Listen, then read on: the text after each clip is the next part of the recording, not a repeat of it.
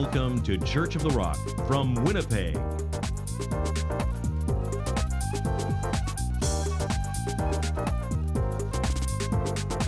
Stay tuned to this week's thought-provoking message from Pastor Mark Hughes.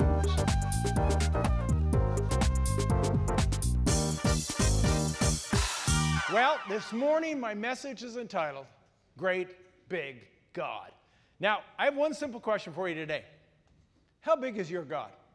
Oh, I know everybody's God is the same size. And, you know, he's God irrespective of how big you think he is. But how big you think he is actually determines a whole lot.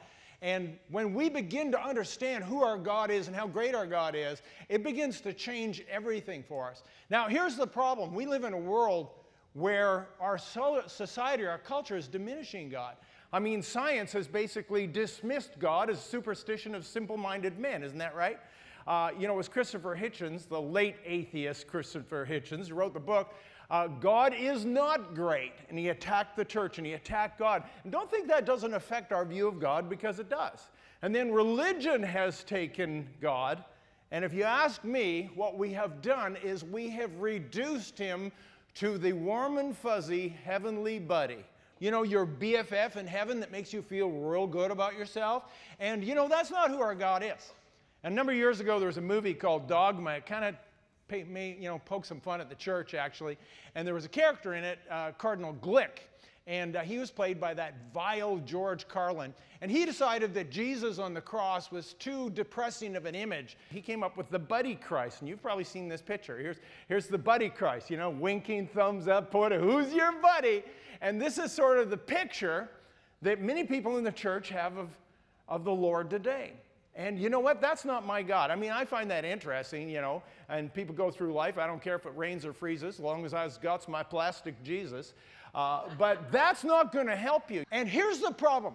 When we diminish who God really is, what happens is our problems in life are, you know, sickness and disease and torment and marital problems and relational problems and financial problems. Those things begin to loom large and they become insurmountable in our life. And it's almost like our problems are bigger than our God. And that's why when Nehemiah, you'll remember this story, he was restoring the gates of the city and the walls of the city of Jerusalem. And while he was doing this, they were getting attacked. And he wanted to encourage the people. And he said, remember the Lord, great and awesome. Why was he telling them that?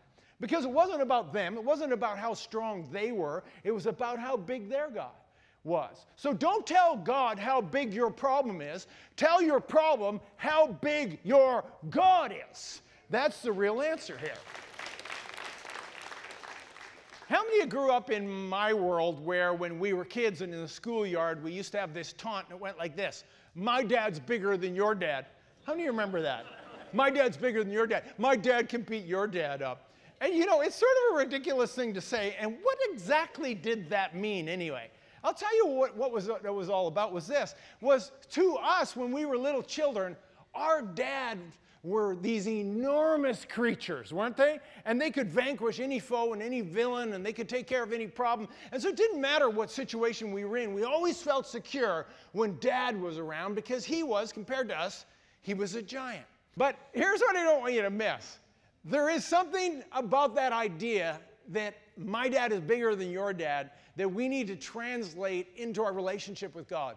Our God is bigger than any other God. Our God is bigger than any other problem. Our God is big God. Science now tells us that there are at least 10 trillion stars in the universe, and yet God says that he's called them all by name and numbered each and every one of them.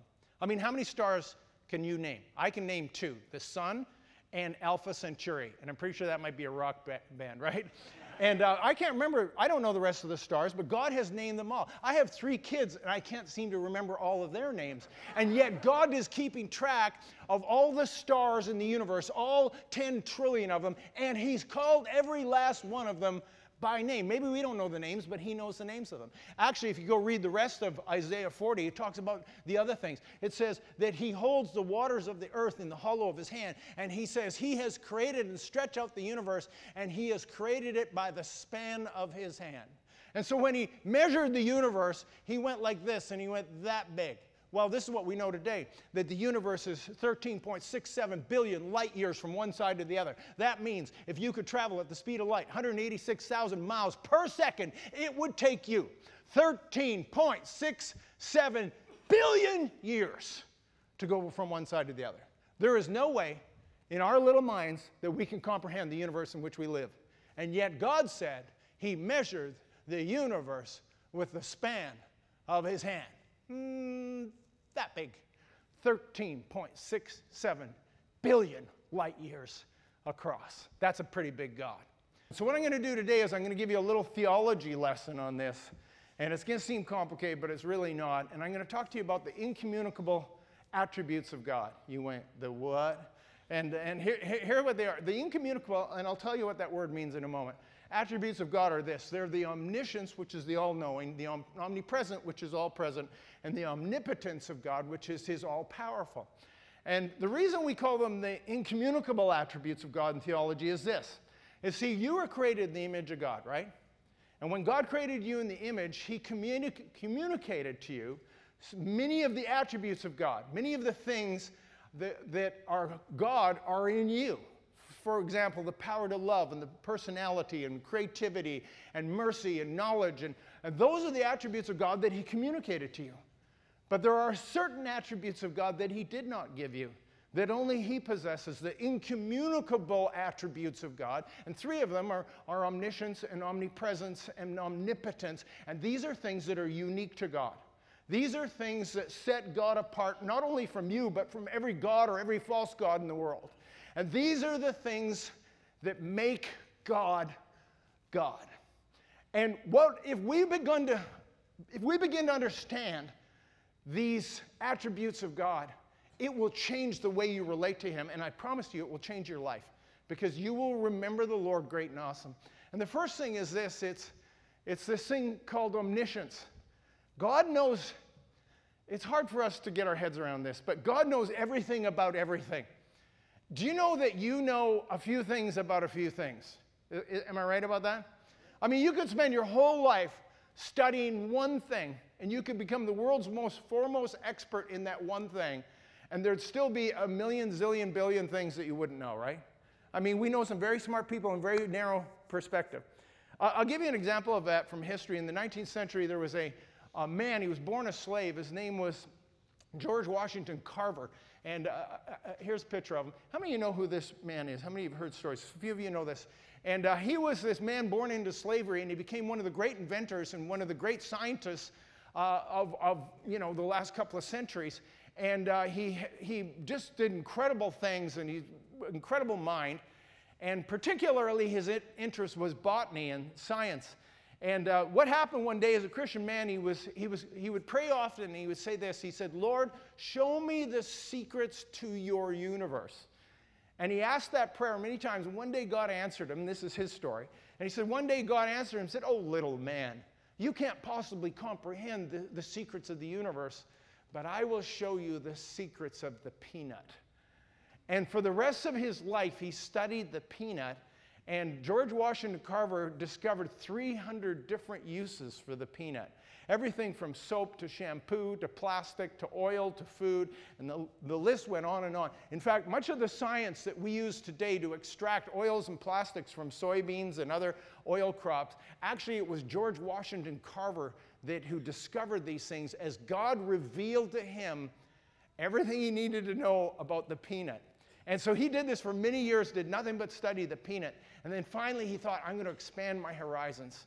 And many years later, he held up a sweet potato and he said, Lord, show me the secret of the sweet potato. And he came up with 115 discoveries about the sweet potato. And the reason I tell you this story is we can know so little about our world. We only know what we know, and if we knew what we didn't know, it would absolutely, completely blow our minds what we don't know. And this is what God says. He says that Jesus said it in Matthew chapter 10, he said, are not two sparrows sold for a penny, yet not one of them falls from a tree outside of my will. He's taking care of every sparrow in the field that nobody cares about. And then he said this about you.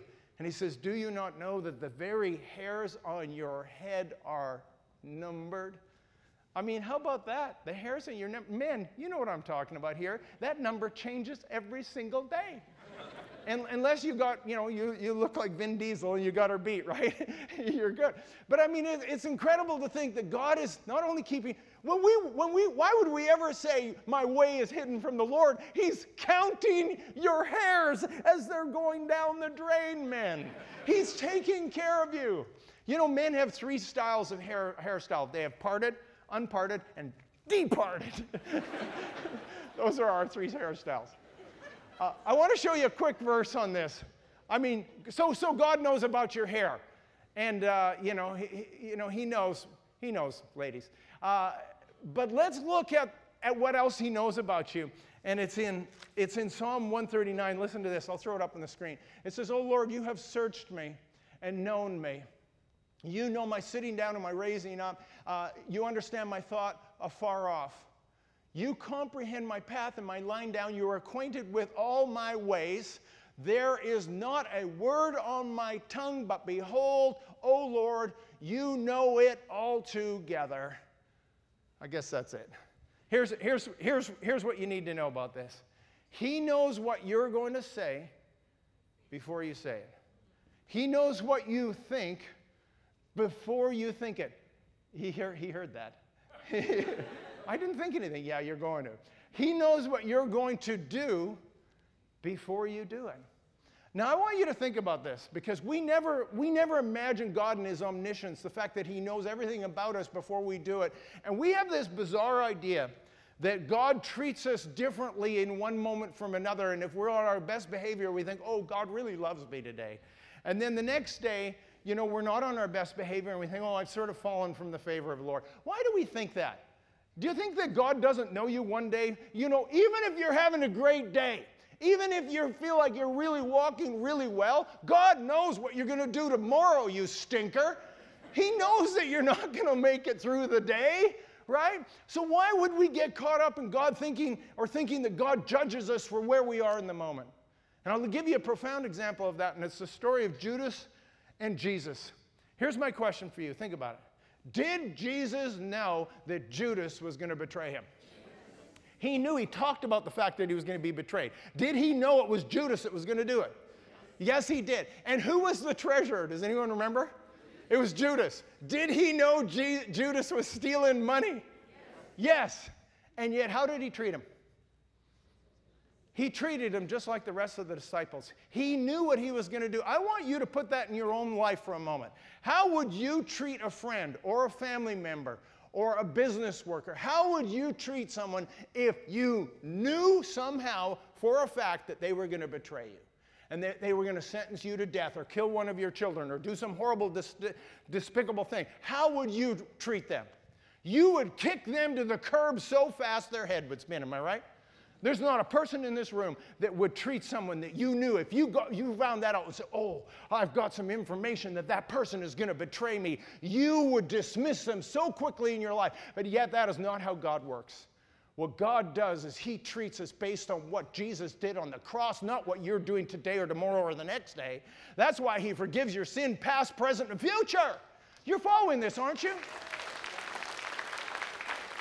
That's why He's saying in Isaiah 40, don't say my way is hidden from the Lord. He knows where you're at today. He knows where you're going to be tomorrow. Why do we go to great lengths to hide things from God? Sometimes we fake it, right? I mean, Sunday morning, you fought all the way here to church with your spouse, remember? On the way here today, remember doing that? But then you looked at each other, you winked, and you came in smiling arm in arm. Who do you think you're fooling? You're not fooling anybody. Do you remember King David when he fell into his little tryst with Bathsheba? He committed adultery, and he went to these incredible lengths to cover up his sin and conspired to cover this thing up because she got pregnant. And then eventually, he went as far as to have Uriah, Bathsheba's husband, murdered. Did it work? Did he fool the Lord? He didn't fool anybody. He got caught. Why did he get caught? Because God knows you. He knows your thoughts. He knows your actions. He knew what David was going to do before he did it. The scripture says, surely your sins will find you out. You say, well, I don't care. I'm not Shirley. So here, this is important for us to understand, that if God knows everything about you, yes, be afraid, be very afraid. However, you need to chill a little bit, right? Because you can't fool him and you can't hide anything from him. There's a great story I love. It was in the book called When Daylight Comes. It's the story of Johnny and Sally, and they were sent to Grandma's farm for a week during the summer. And while they were there, Johnny had got a new slingshot, and he was practicing with it. And he started taking shots with rocks at Grandma's pet duck. And the pet duck used to waddle around the yard, you know, looking so proud and everything. And anyway, he's shooting at this duck, hits it in the head and kills it.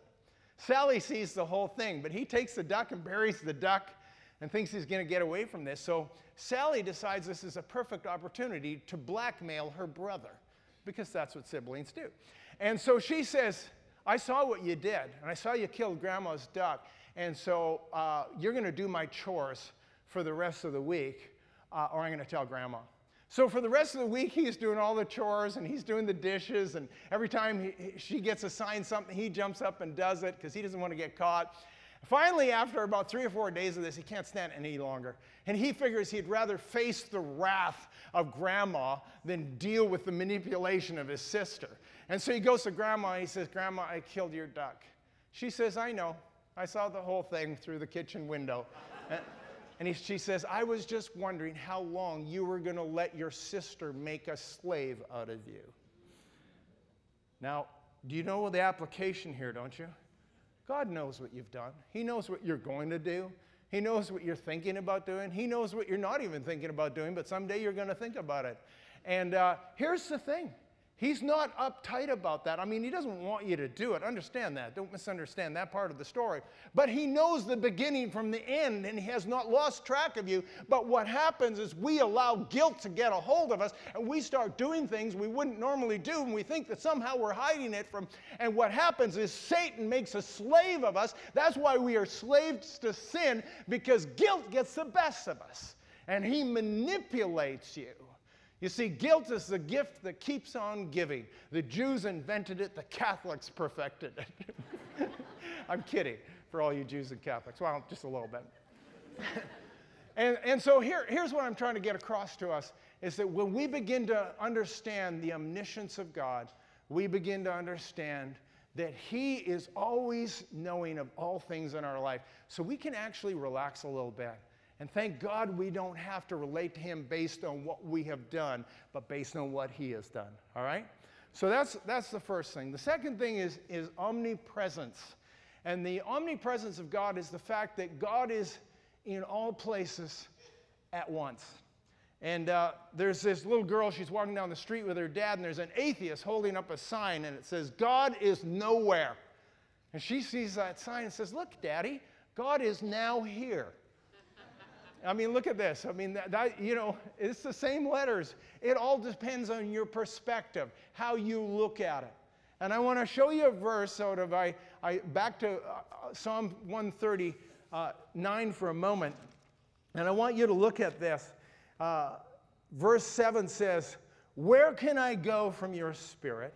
Or where can I flee from your presence? If I ascend into heaven, you are there. If I make my bed in hell, behold, you are there. He says it doesn't matter where you go. If you go to heaven, God's going to be there. This one is mind-blowing to me. That if you descend to the pit of hell, behold, he is there. And so if you can go to heaven or hell and can't escape God, then that means there's nowhere on this planet that God is not. And here's what's important for us to understand about the omnipresence of God, is that if he is there, if he is now here, if he is present and near you, then in any given situation you are in, you need to have that comfort that God is here. And we look into the scripture and we see some amazing stories like Shadrach, Meshach, and Abednego. Remember when they got thrown into the fiery furnace? Who met them in the fiery furnace?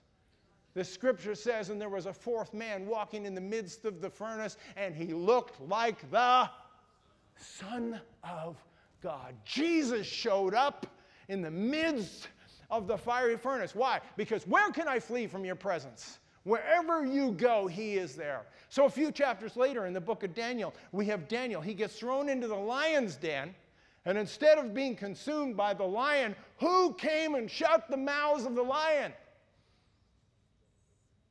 The Lord did. The angel of the Lord showed up. See, you cannot escape God's presence. This is an amazing revelation for us when we can begin to understand that God is always near and always dear and always waiting to look after us in every situation.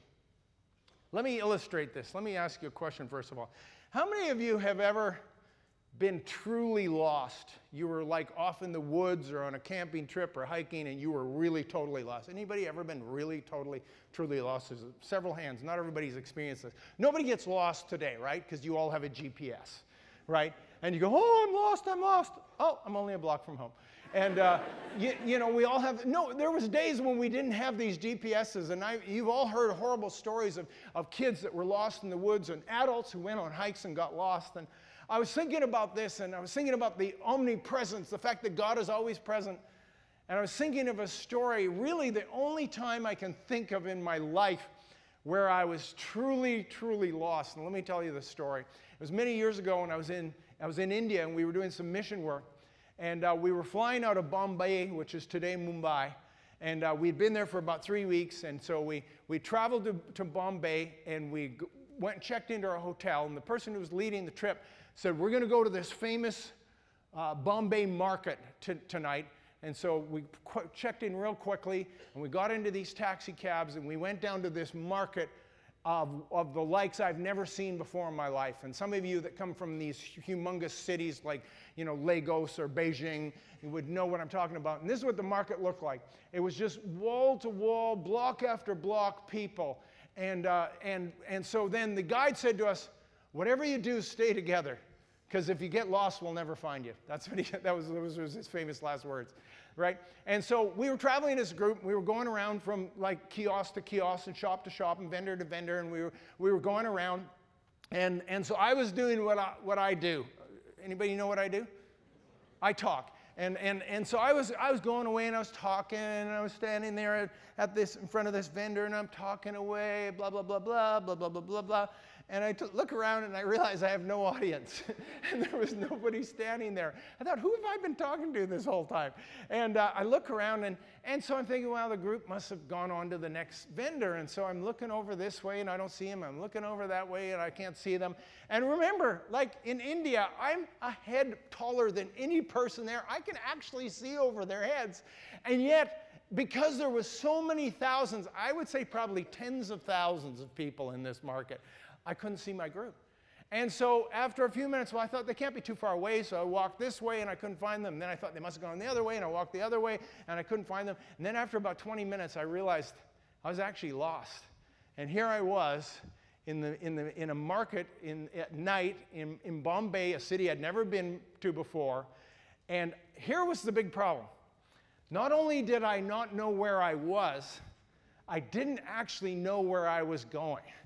And what I mean by that was I didn't know where our hotel was. I didn't even know what the name of our hotel was.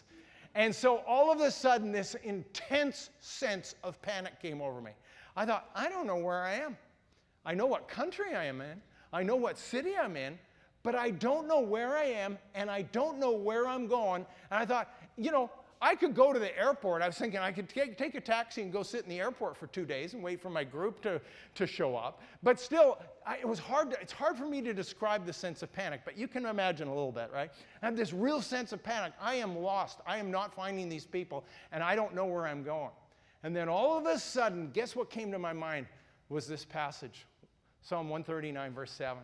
And he said, where can you flee from my spirit? If you ascend to heaven, I'm there. If you descend to hell, behold, I'm there. And I thought, I'm not lost. God's here. God knows where I am. And all of a sudden, this great sense of calm came over me. I hadn't solved my problem, but I had this great sense of calm. And I thought, okay, God's with me. This isn't a problem. I said, Lord, I wouldn't mind if you helped me out of this mess. That was sort of the essence of my prayer. I really could use a hand about this moment. And so then I had this idea, and they have these little auto rickshaws. They're like a motorcycle with a little rickshaw on the back. And they were sitting over there, a bunch of guys. And so I went over to them and I said, I'm wondering if one of you guys can help me. And I said, I'm trying to get back to my hotel, but I don't remember the name of it. And I said, the only thing I can remember was the sign had a sun on it, a picture of the sun on it. And the driver goes, I know exactly where you're going.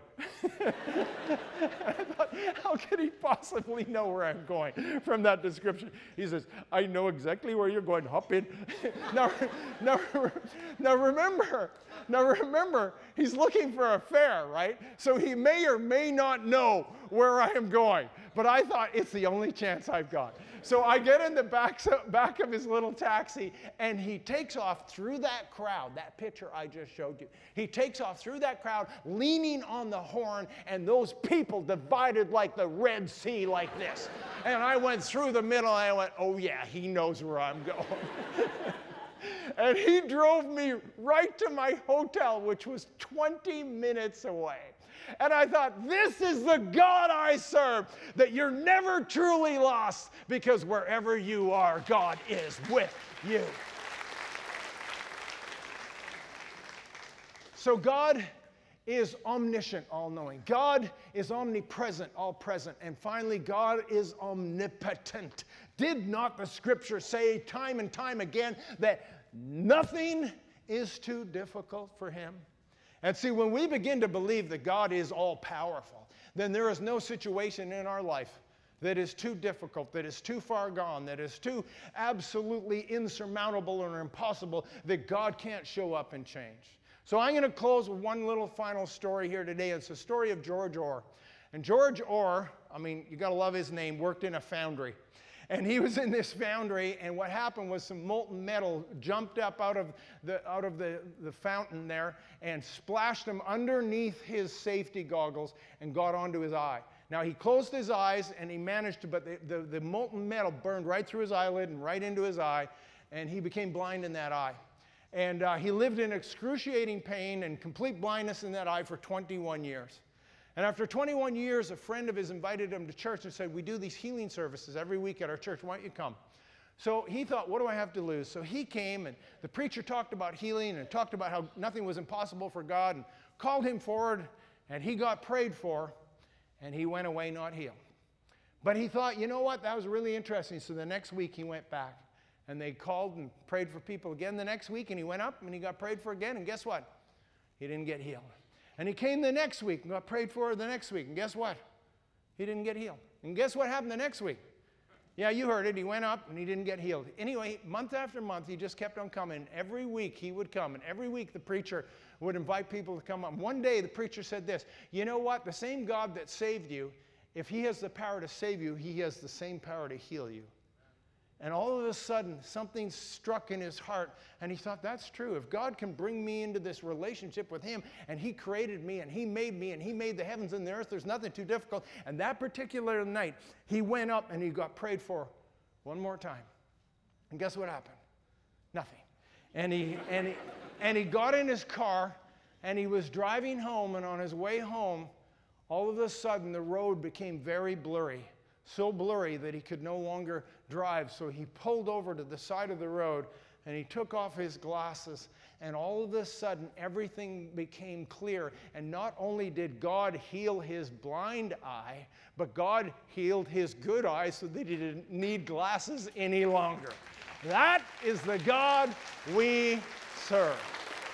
Nothing is too difficult for him. How great is your God? If God be for you, who can be against you? And greater is he who's in you than he that is in the world.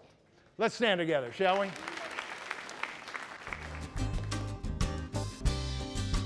Church of the Rock has services every Sunday at 1397 Buffalo Place, and we invite you to join us when you're in the Winnipeg area. If you'd like a booklet to help you understand more about God's gift of forgiveness and reconciliation through Jesus Christ, please contact us, and we'd be happy to send you a free copy of the Book of Hope.